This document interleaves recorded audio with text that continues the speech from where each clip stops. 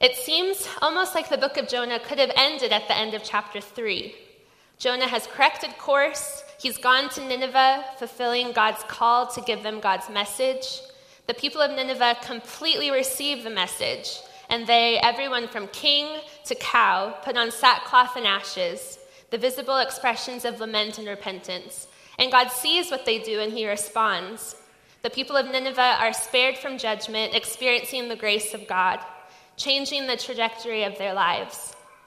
This could be the successful end of a story of a prophet who ran away, who returned to God's call, and was used to bring new life to a great city. The book could have ended with a prayer of thanksgiving, like what Jonah gives from the belly of the fish in chapter 2, but this time prayed by or on behalf of the people of Nineveh. They would have said, "Deliverance does belong to the Lord." But that's not how the book of Jonah ends. It doesn't end with a prayer of thanksgiving. Jonah's response in these verses reveal his inner turmoil. It turns out that 3 days in the belly of a fish after being tossed overboard in the middle of a hurricane wasn't Jonah's low point. It seems that instead the success of his work as a prophet, is Jonah's low point. His prayer here is not a prayer of thanksgiving at being used by God. It's not a prayer of recognizing God as Redeemer and Savior. No, this is a prayer of anger. It's a wish to die. One of the ancient translations of this text has a pause where we just paused at the end of verse 3, so that we can let all that's happened, all that Jonah has said, let it sink in. So we're going to sit with this too. Jonah's anger and God's grace are the keys to our big ideas this morning. And the big idea is that there are times when God's grace exposes our fear and disrupts our stuck places. So as we pause here, let's pray together. God, thank you for the opportunity to gather, to hear from your word. Thank you for your work, Holy Spirit, in our lives up to this moment. We know that you are active. There are things that you have been doing, things that you will be doing. I ask that our time together this morning will be used in your work, knowing that you bring what you've started to completion. So we give you this time. In Jesus' name, amen. So first, we'll start with Jonah's anger. And I summarize his idea or his words this way. God, I know you, and I don't want you to be that way with them.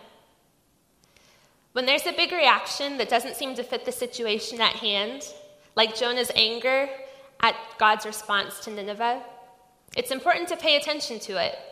This has been something that's important for me, in myself, and also in others too, that having a posture of curiosity about an emotion and what it might be saying, getting curious about where it might be coming from and what things might be able to learn going deeper into it. So instead of judgment or dismissiveness, having curiosity. When the big reaction takes place in the context of another person's story, that's also helpful too, because there's a little bit of distance and it can give opportunity to see something that I might not have been able to see in myself. So we're going to use Jonah's story like that this morning. First as a window to see into something bigger going on for Jonah, but then also as a mirror for ourselves. We'll get curious about Jonah's big reaction by building some context first about how Jonah got to where he is, beginning first by asking, what does Jonah understand about God? He says he knows God, so what does he know about God? And how does this inform the way that Jonah thinks about Israel and about Nineveh? So the first part, Jonah says, God, I know you. In 4 verse 2, Jonah says he knows God to be gracious, compassionate, patient, and loving. These are beautiful words about God. This is a beautiful theology. It's a description of God that's repeated throughout the Old Testament, which is the first part of the Bible, telling the story of God's chosen people, Israel. It's the way that God describes God's self at the beginning of Israel's story after they've been rescued from enslavement in Egypt, and God is with Moses on Mount Sinai, giving the first words of God's covenant with God's people. God has revealed God's self in these ways to Israel, And this has been a big part of how they understand themselves and how they understand their relationship with God. These words about God are spoken particularly when related to repentance, reminding God's people that when they turn from their intentional or unintentional areas of rebellion, that God will respond, that they don't have to fear turning to God, because God will respond. So this is good news for Israel, that God is like this, because throughout the Old Testament we see individuals and the whole community rebelling against God. And God stays with them through their seasons of rebellion, responding to them when they repent and declare their need for God and their intentions to live in obedience to God's loving call. Jonah grew up on these stories. He knows these stories, and he knows that these things are true about God. He feels really familiar and comfortable in applying those words to us, but not so familiar or comfortable when applying them to them. While God's call on the people of Israel does set them apart from other nations, God's intention is for all the world to be blessed through God's people. Israel's chosenness is not intended to be an ownership of God, but it's a responsibility to tell and show the world about God and what it is to live in response to God's call. Jonah's understanding of this call and blessing, however, are insular, centered on Israel as its sole recipients. Jonah wants God's steadfast love, but he wants it for Israel, and he wants God's judgment for Nineveh. So the second part of the statement is, and I don't want you to be that way with them.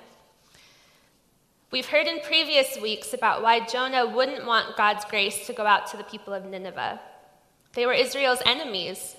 They were of the Assyrian Empire, a superpower that oppressed nations like Israel. They didn't follow the community rules of Israel, and they worshipped other gods. Jonah doesn't want God to send him to be a blessing to Nineveh. That's the last thing he wants to do, and that's why he runs. And when the blessing happens anyway, Jonah is angry. In Jonah's mind, God's grace, mercy, patience, and love are reserved for Israel, God's chosen people. Because of Jonah's understanding of God, Israel, and Nineveh, Nineveh's forgiveness is not good news to Jonah. Jonah, in fact, would rather die than live in a world where people like the Ninevites are forgiven and receive God's grace. Nineveh receiving God's grace, compassion, patience, and love seems unjust to Jonah. It seems unsafe to Jonah because it goes counter to his understanding of how God should be and with whom. Jonah is afraid of what that may mean for God to be this way with outsiders. The fact that Jonah has a big reaction to God's grace isn't what the problem is here. So I want to say that intentionally. It's not the big reaction that's the problem. It's the fact that Jonah gets stuck in his anger and that he doesn't allow God to press him on it, to reveal Jonah's need for repentance. Jonah's need for turning away from his own wrong ways of thinking towards God's revealed truth. Jonah's anger isn't moving him toward anything, but is keeping him stuck in something. He's digging in his heels. Jonah's angry response to God's grace exposes a couple of areas of fear, the first being displacement and the second being shame. Displacement is the fear that an individual's or group's central role is going to be taken by another, and that loss of place will mean insecurity, lack of resources, lack of power, lack of access. Losing these things can feel like a loss of identity, a loss of purpose. In Jonah's case, fear of displacement asks, if God is gracious, merciful, patient, and loving to people like Nineveh, will Israel still be God's chosen people, and will there be enough for us? Jonah wants to protect Israel's privileged relationship with God. Jonah's anger at God's grace also expresses his fear of Israel's shame.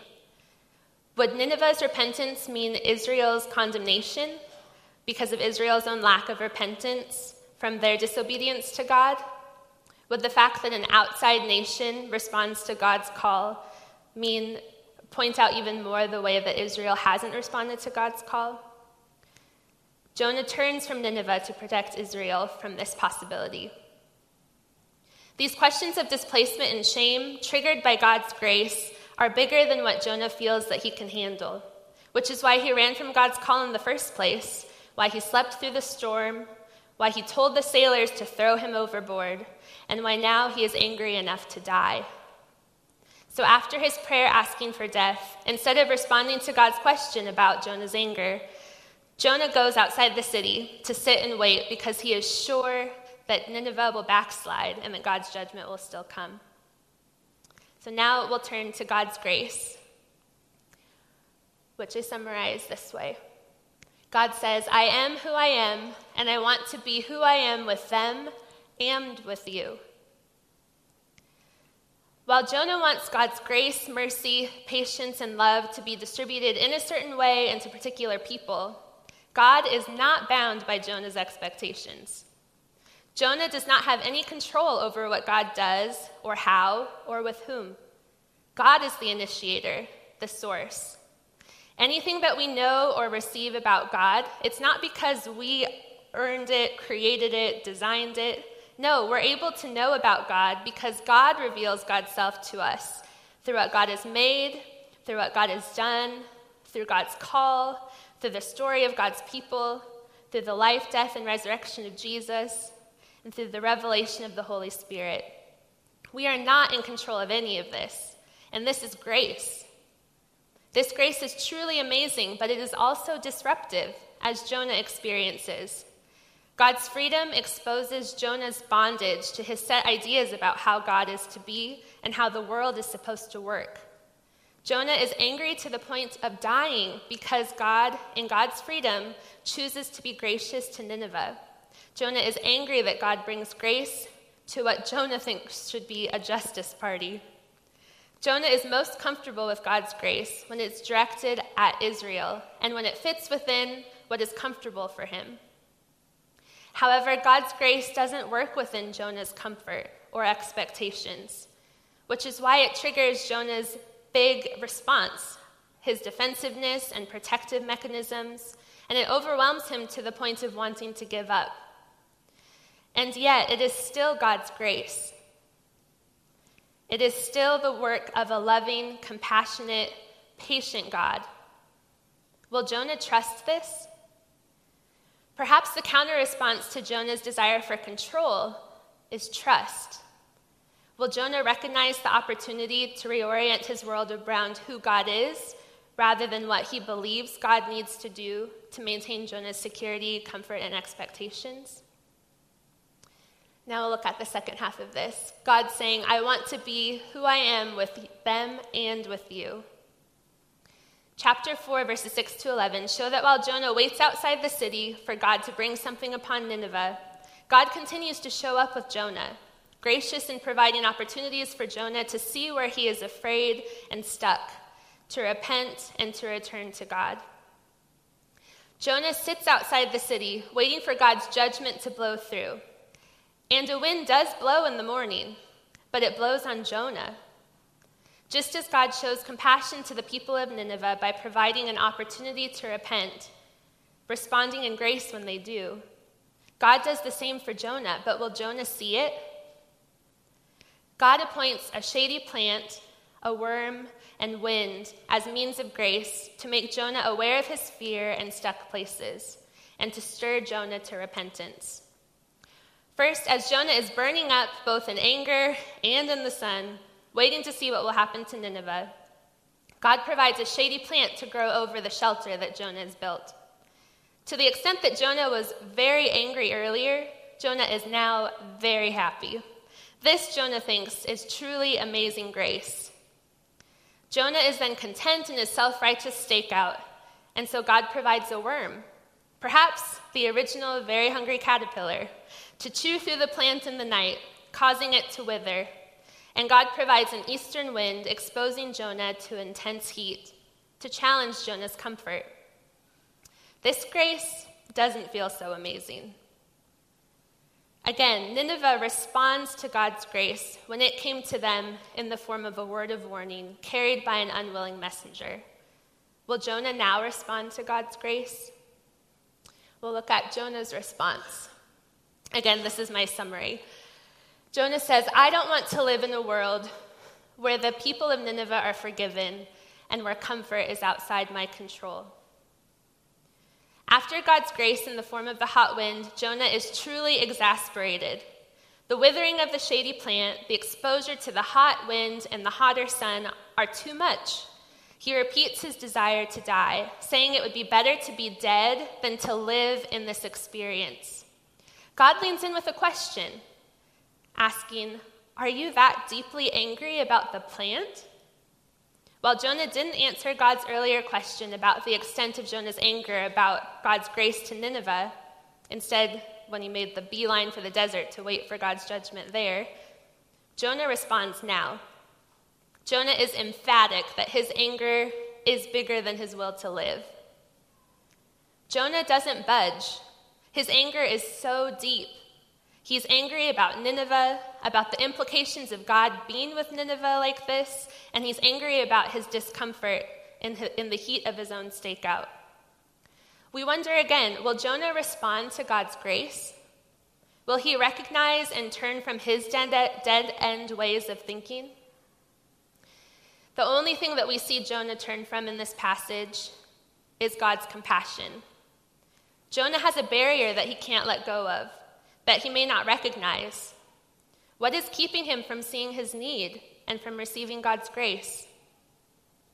In Jonah's prayer of thanksgiving from inside the big fish in chapter 2, Jonah says that those who follow worthless idols forsake goodness and kindness. It seems here that Jonah is doing just that, forsaking goodness and kindness. So what has become Jonah's idol, causing him to forsake God's goodness and kindness? What is he turning to instead of God?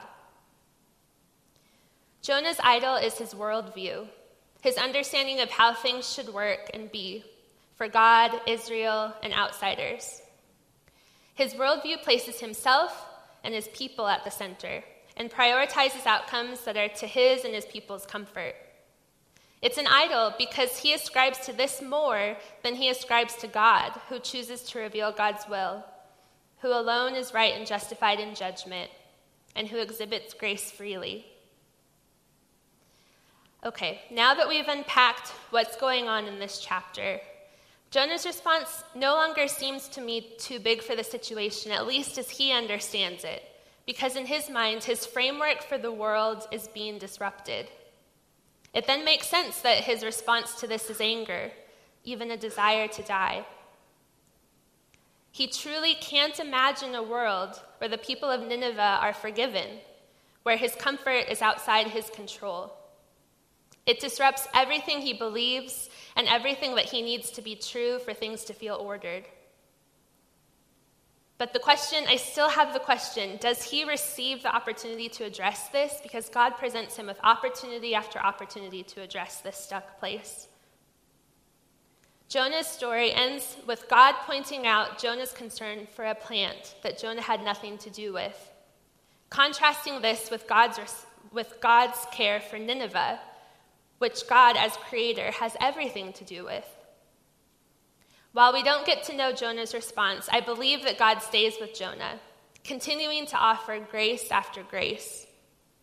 I believe Jonah continued to be invited to release his hold on his worldview and his comfort as security, and to lean instead on the one whom he can trust, who is always secure. I started our time by saying that Jonah's story would be both a window and a mirror. So we've looked through the window and seen more about what's going on for Jonah, and now we'll turn to the mirror and ask, how is God's grace exposing our areas of fear and our stuck places? First, we'll look at areas of fear. Jonah is afraid of God's grace to outsiders, and how this will bring Israel's displacement and shame, or how he believes it will bring Israel's displacement and shame.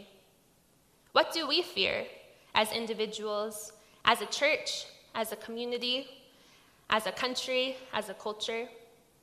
Do we fear displacement from a place of privilege that will come as outsiders are brought in? Do we fear shame at the potential exposure of how our individual or collective past has not been accounted for? Or maybe it's a fear of scarcity, that there's not enough room or not enough resources for me or for us, and that we have to work to maintain it on our own, even if that puts us up and against others. Learning from Jonah, I believe we can be tipped off to the existence of these fears and the way that we might be allowing them to shape our worldviews by paying attention to our responses of anger, defensiveness, self-righteousness, dissociation, and self-protection. We can pay attention to places in our lives where we rely on us and them thinking, places where we find ourselves willing to run, willing to fight, to protect against these fears. Now we'll talk about stuck places. Jonah's worldview, Israel at the center of God's grace, mercy, patience, and love, is Jonah's stuck place. Because of his worldview, he can't see how God's grace towards outsiders is a good thing. He can't see it as anything other than a threat to his understanding of the world and as a trigger to his fears of displacement and shame. When he chooses to act on his worldview rather than God's call, he makes his worldview an idol, a barrier to him rejoicing in God's grace and compassion to Nineveh, and even a barrier to him receiving God's grace for himself. What are our stuck places as individuals, as a church, a community, a country, a culture? Is it a worldview like Jonah's that is centered on an in-group and an out-group of people, whether that's defined nationally, politically, ethnically, racially, or culturally? Is it an ideology that we're so committed to that when it's challenged, it feels like life is ending? Or maybe it's an internalized, untrue belief that's been about ourselves, individually or as a community, that's been born out of a hurt that's been done to us, or something that we've done. Worldview based on our experiences can become an idol, something that we look to for direction and that we trust more than we look to and trust God. We may rely on our protective and our productive strategies more than we trust God's care and provision for us. So finally, we'll talk about response. Again, it's not Jonah's big response that is the problem. It makes sense for a big response to result from the exposure to fear and the disruption of stuck places, as that's a very unsettling experience because it feels unsafe and unstable. The problem is that Jonah's response doesn't lead him toward repentance, towards God's grace and compassion, but it digs him more deeply into his protective strategy of anger and dissociation. When, in God's grace, our fears are exposed and our stuck places are disrupted, how will we respond? Will we be curious about our big reactions of anger, our dissociation, our desire to run or to fight? Will we allow God to be with us, to lean in with questions? Will we receive God's means of grace that lead us to repentance, regardless of what those means of grace look like, accepting our need for God and the way in which God offers God's self to us? I want to point out here that it's even by God's grace that we're able to have this conversation about God's grace. Because you and I, we were outsiders to God's story, and God brought us in. I started by saying God being known as gracious, compassionate, patient, loving was something that was part of Israel's story. I'm not from the people of Israel. Maybe some of you are. But God in God's grace expanded God's story from the chosen people of Israel to include us. So it's even by God's grace that we're able to gather and to receive the truth that God has for us. And this is because of God's grace, God's choice. This is where immense hope comes in, because God's grace gives opportunity for us to see our fear and our stuck places rightly, to release our fear, to get unstuck, maybe once and for all, maybe little by little over time. God's grace is in this revelation, leading to response, leading to transformation. It's by God's grace that we're made aware of things that we otherwise wouldn't be able to see. It hurts to be exposed this way, but it's good. There are things so familiar about our ways of being and thinking as individuals, as a culture, that we can't know them unless they're pointed out to us. We've inherited, created, and been influenced by inflexible systems and inflexible ways of thinking about others and about the world. Systems like racism, classism, sexism, nationalism. But these are challenged when disrupted by God's grace. And this is good news because we are not stuck. When we enter into the vulnerability of confession, lament, and repentance, like Nineveh did, we can trust God's response toward us because of who God has revealed God's self to be in the life, death, resurrection of Jesus, and in the ministry of the Holy Spirit. God has chosen to be God with us, speaking the truth in love, redeeming, and bringing new life. God is merciful, gracious, patient, and steadfast in love. So thank goodness that God, in God's grace, exposes our fears and disrupts our stuck places, and that our fear and our stuck places don't inhibit God's moving in freedom. I'm going to pray for us before we enter into a continued time of worship. God, we are thankful that you have moved toward us, not because of anything that we've done, but because of who you are. Thank you that you have brought us into your story, and that the intention for your call is for your glory, your name to be known throughout the whole world. We confess the places where fear has caused us to become stuck. And Holy Spirit, we invite you into our understanding and our courageous first or second or however many steps to address the things that you're revealing to us. Thank you that we can do this knowing that you respond to us with grace and compassion. Thank you that we can do this as a community, that we are supported by one another. And Jesus, thank you for your presence as our good shepherd, leading us through all of these things. We pray this in Jesus' name. Amen.